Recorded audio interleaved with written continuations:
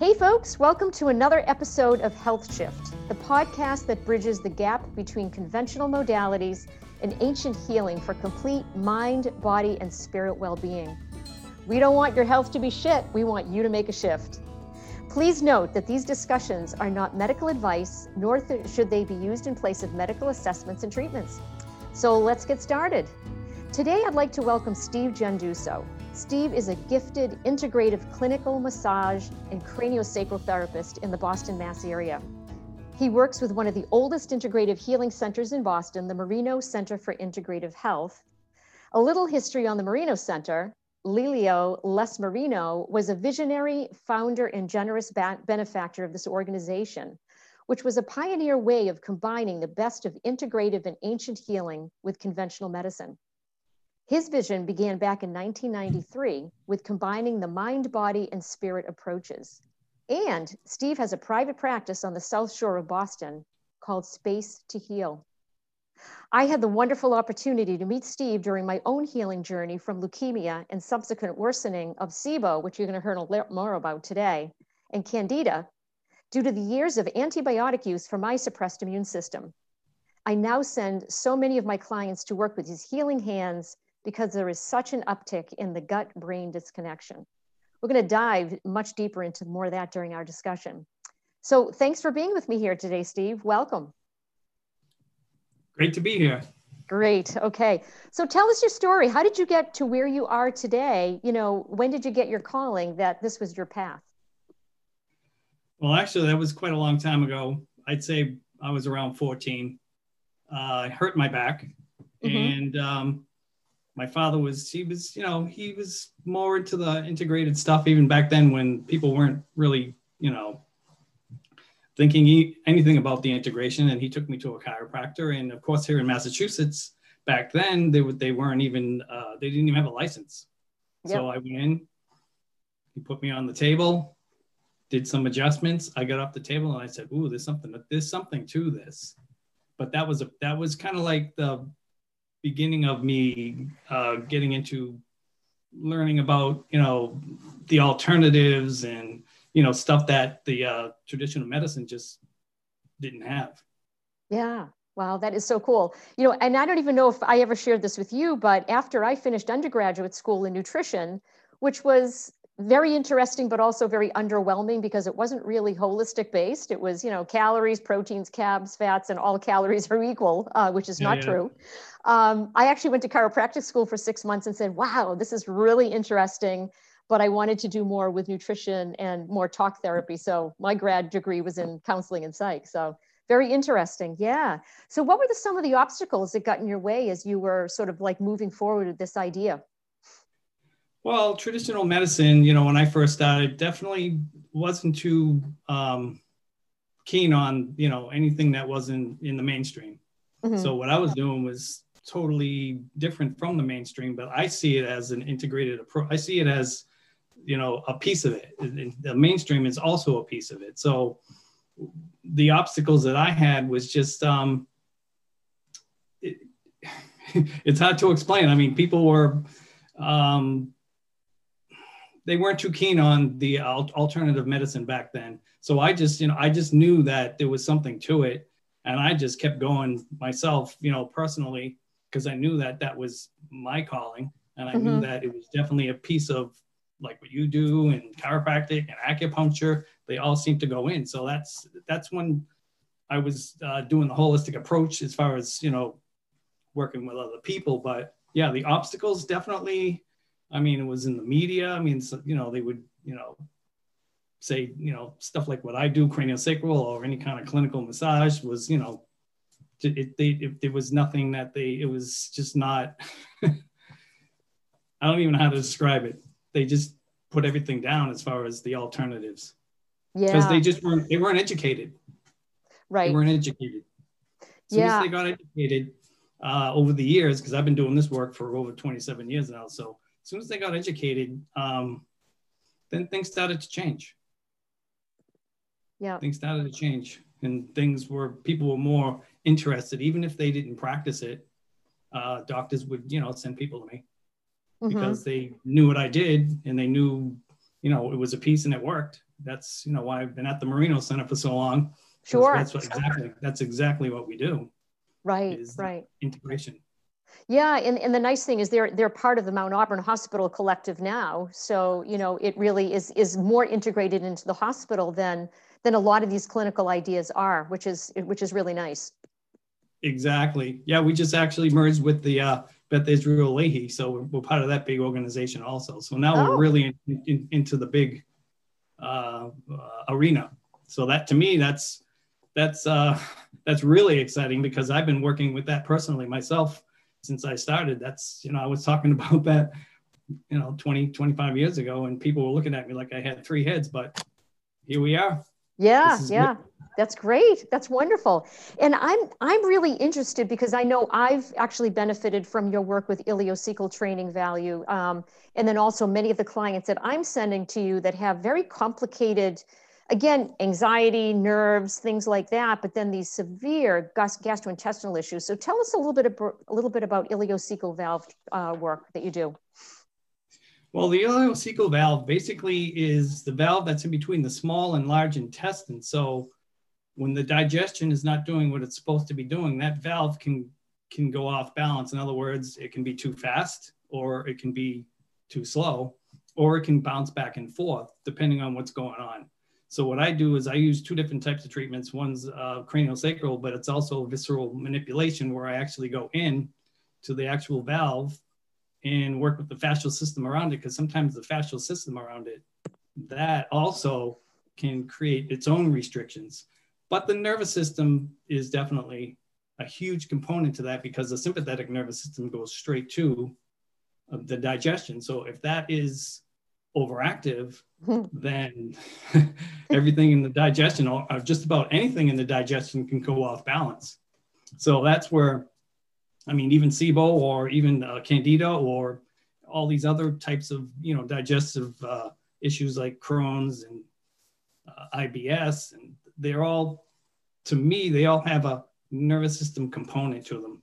Mm-hmm. Mm-hmm. But when the valve starts to go back to where it's supposed to, which what usually happens, it happens in conjunction with, once you figure out what's going on with the digestion and what's going on with the individual, then you can work with that as far as the valve itself. But I work with the valve with people every time I see them. You know, if I'm working with the digestion, I always check the valve to see where it's at, because it can shift. And if that doesn't open, then things get backed up, and then the toxins can get into the system, and then things can go haywire. Sure. So then there's an increase in the leaky gut, so to speak. Correct. Yeah. Yeah. But definitely celiac has a huge component with that too. I mean, when people have celiac, I've had people with celiac where it went into remission once they figured out, you know, what they needed to do. And actually, you know, working with, you know, people like yourself as far as nutrition, and they could be eating wrong, they could be doing a whole bunch of other things wrong. You have to figure out, you know, the core issues before, you know, you can figure out what you need to do. Yeah. What they need to do, and what they need to do. Sure. And it really is a mind, body, spirit thing. It's interesting because, you know, when people come to me, they think they're just going to talk about food and diet. And, you know, when I start sort of like veering off track and I'm checking in about their stress levels and their sleep and all these other things, you know, oftentimes they're so uneducated about how these things really do impact things like our digestion. You know, it's really amazing. So how do you palpate or test for ileocecal valve health? Well, basically, I go right exactly where the valve is. I go in with visceral manipulation, which is kind of a light touch. It's not as light as the craniosacral therapy. Craniosacral therapy is very light touch. Mm-hmm. And what I do is I follow the fascial system in to see what's going on with the valve itself. And then I let the valve let me know what's going on, because I call it my listening station. I listen to with my hand what's going on with the valve itself.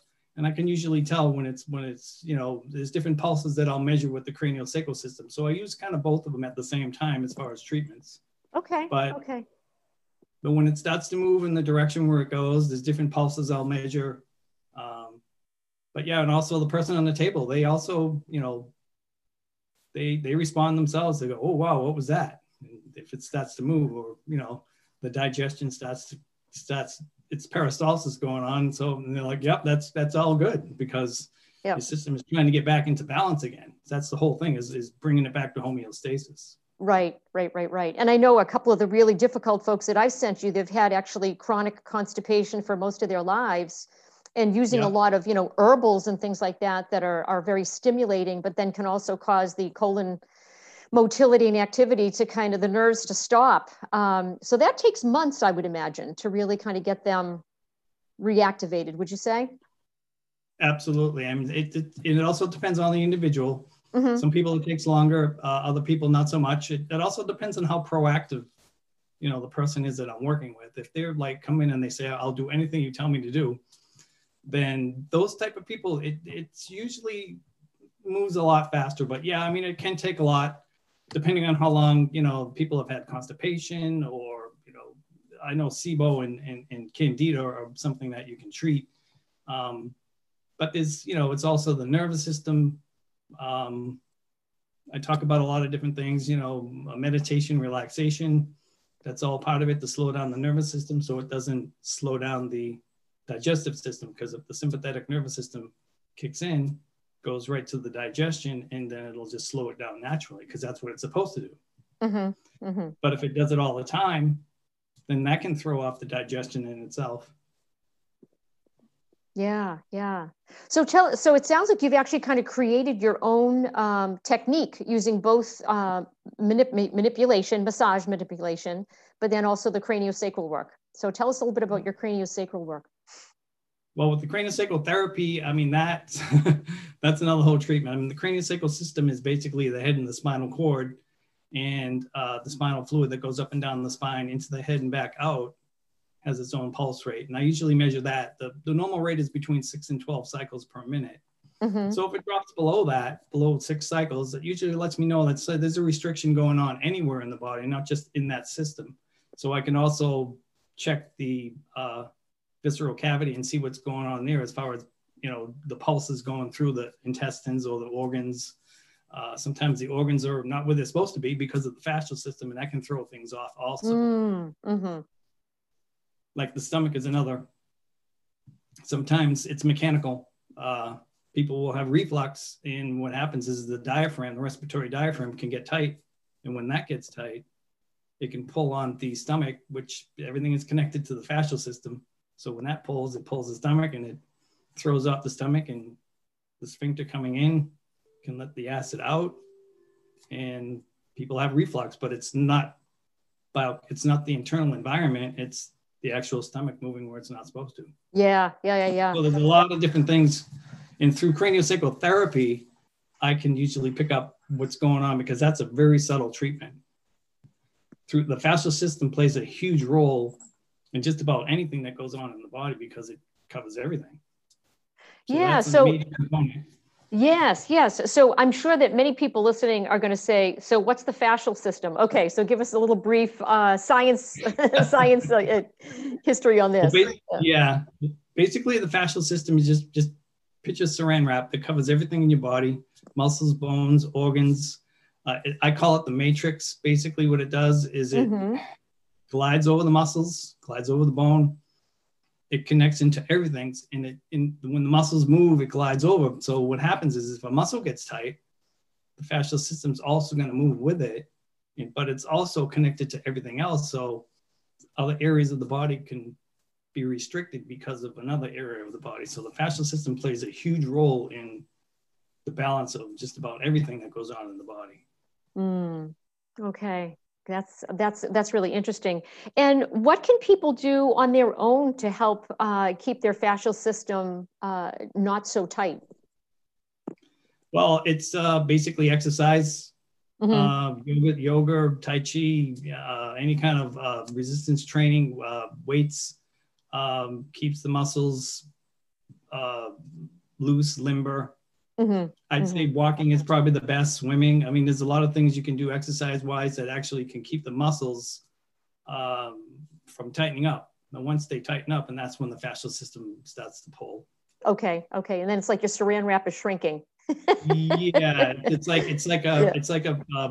a string that gets pulled on one side, and the other side gets really tight and gets pulled on.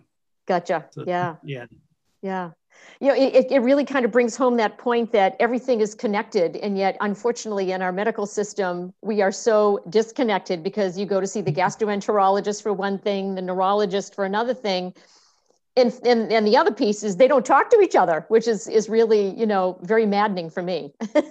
Yeah, I understand that totally. I'm pretty fortunate because where I work at the Marino Center, we're all on the same page and we all refer people to each other. We all know what's going on with the individual and we kind of work with all the pieces and we don't separate them. But Yes. unfortunately in the mainstream across, you know, like the country, it's not like that. So. Right.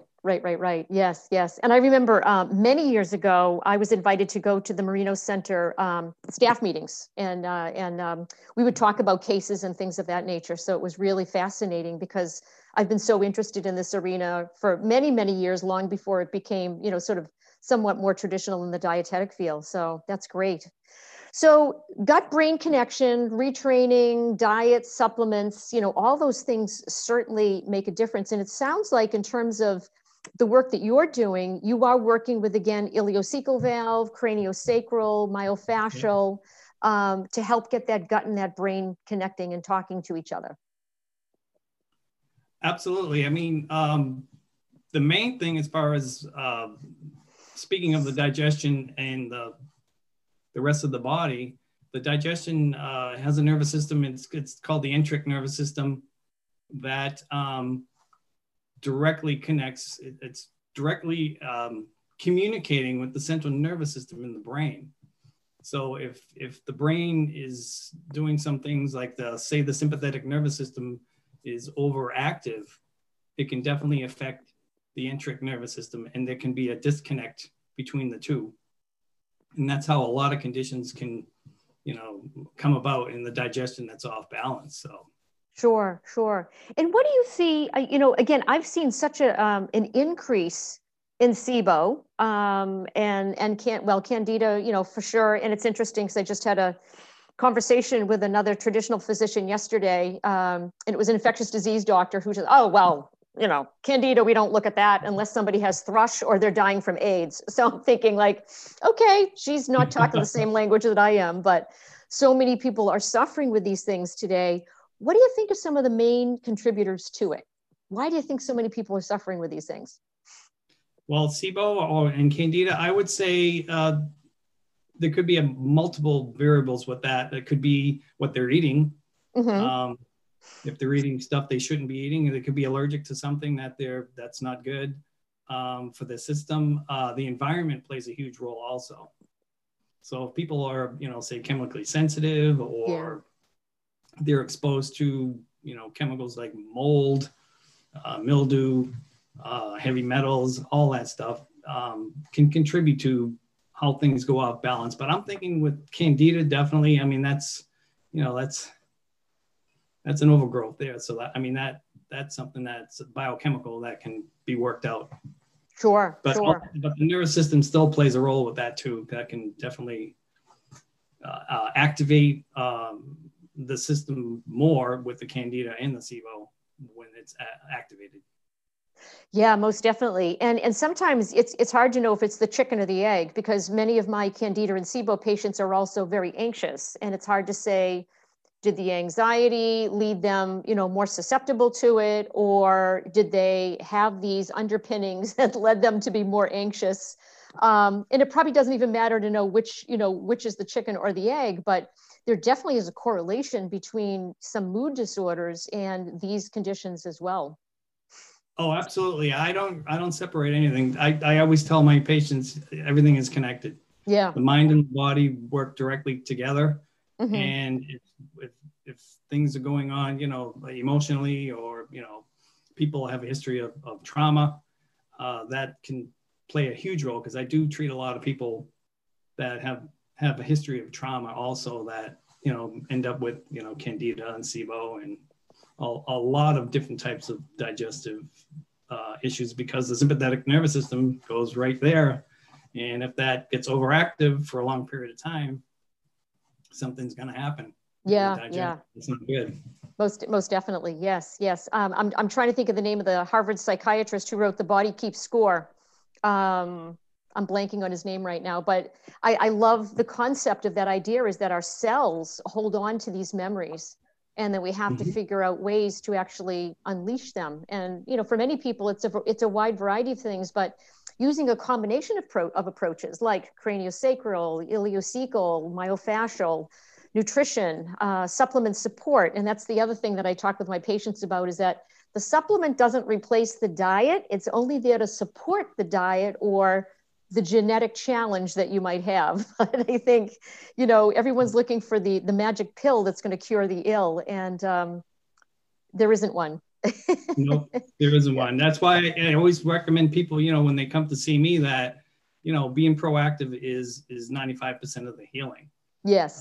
When they start, doing things, in a balanced way, then things start to really, go in the right direction, which is, that's basically what everybody's looking for. But yeah, there's no magic pill, unfortunately. Yep. That's so true. Yeah. So where do you see whole healthcare going? I mean, you're in a beautiful situation right now, with Merino Center, because that is such an integrative approach, and it's been, it was one of the first places, I think, that, had started that, especially on the East Coast. Where do you see, sort of in the larger picture, things going in terms of whole healthcare? Well, as far as whole healthcare, I definitely see functional medicine, where a lot of the doctors have learned functional medicine, where they kind of dive in deeper into figuring out what's going on. They're not doing things surface oriented, like this happens and you have to do that. They look into what's going on. I think functional medicine is definitely going to be more in the mainstream. That's how I see it. I don't know when that's going to happen, but I think definitely functional medicine and that approach, which is more holistic, because people that are that practice functional medicine, they have all kinds of disciplines. So that kind of brings everybody together in that aspect. So I mean, that's how I see it. I mean, it may take a little while, but I've been working at this for a long time, and that's my personal mission, is get the mainstream to think more holistically in how they treat people. Sure. And you've got a great thriving practice on the South Shore. So I'm sure that you have good dialogues with the physicians and other professionals in your area too. So that's a way of actually kind of, again, making some of those connections and bridges.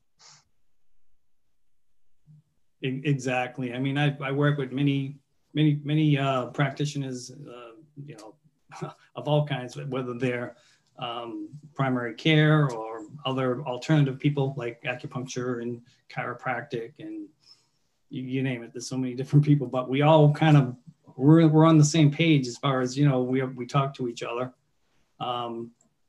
in regards to the patient. So yeah, and I think that's worked very well. Yes. And I know, like, I always send you over my clinical notes, for better and worse, but I feel like, again, having that connection, and you're always so good about getting back to me about the patient in terms of, hey, I saw so-and-so, this is what my assessment is, because you're reading things differently than I am. I'm looking at labs, I'm looking at biochemistry. I was just talking with somebody earlier today, and I said, I wish there was an app that could really do a great nutrition assessment, like look at the tongue, look at the eyes, look at the nails.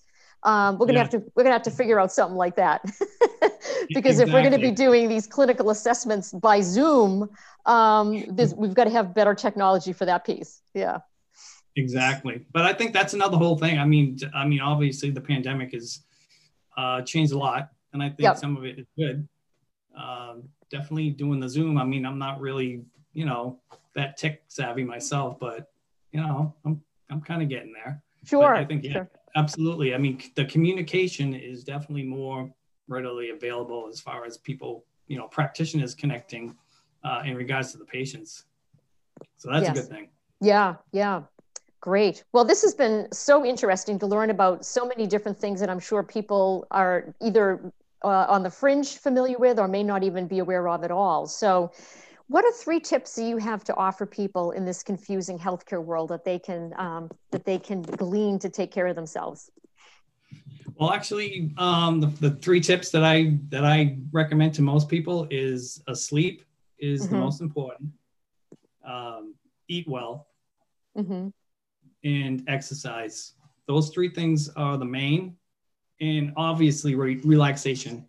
I usually, help people with any kind of relaxation, meditation, anything that slows down the mind daily is very good for the nervous system, and that is a huge component to how you keep the body, balanced.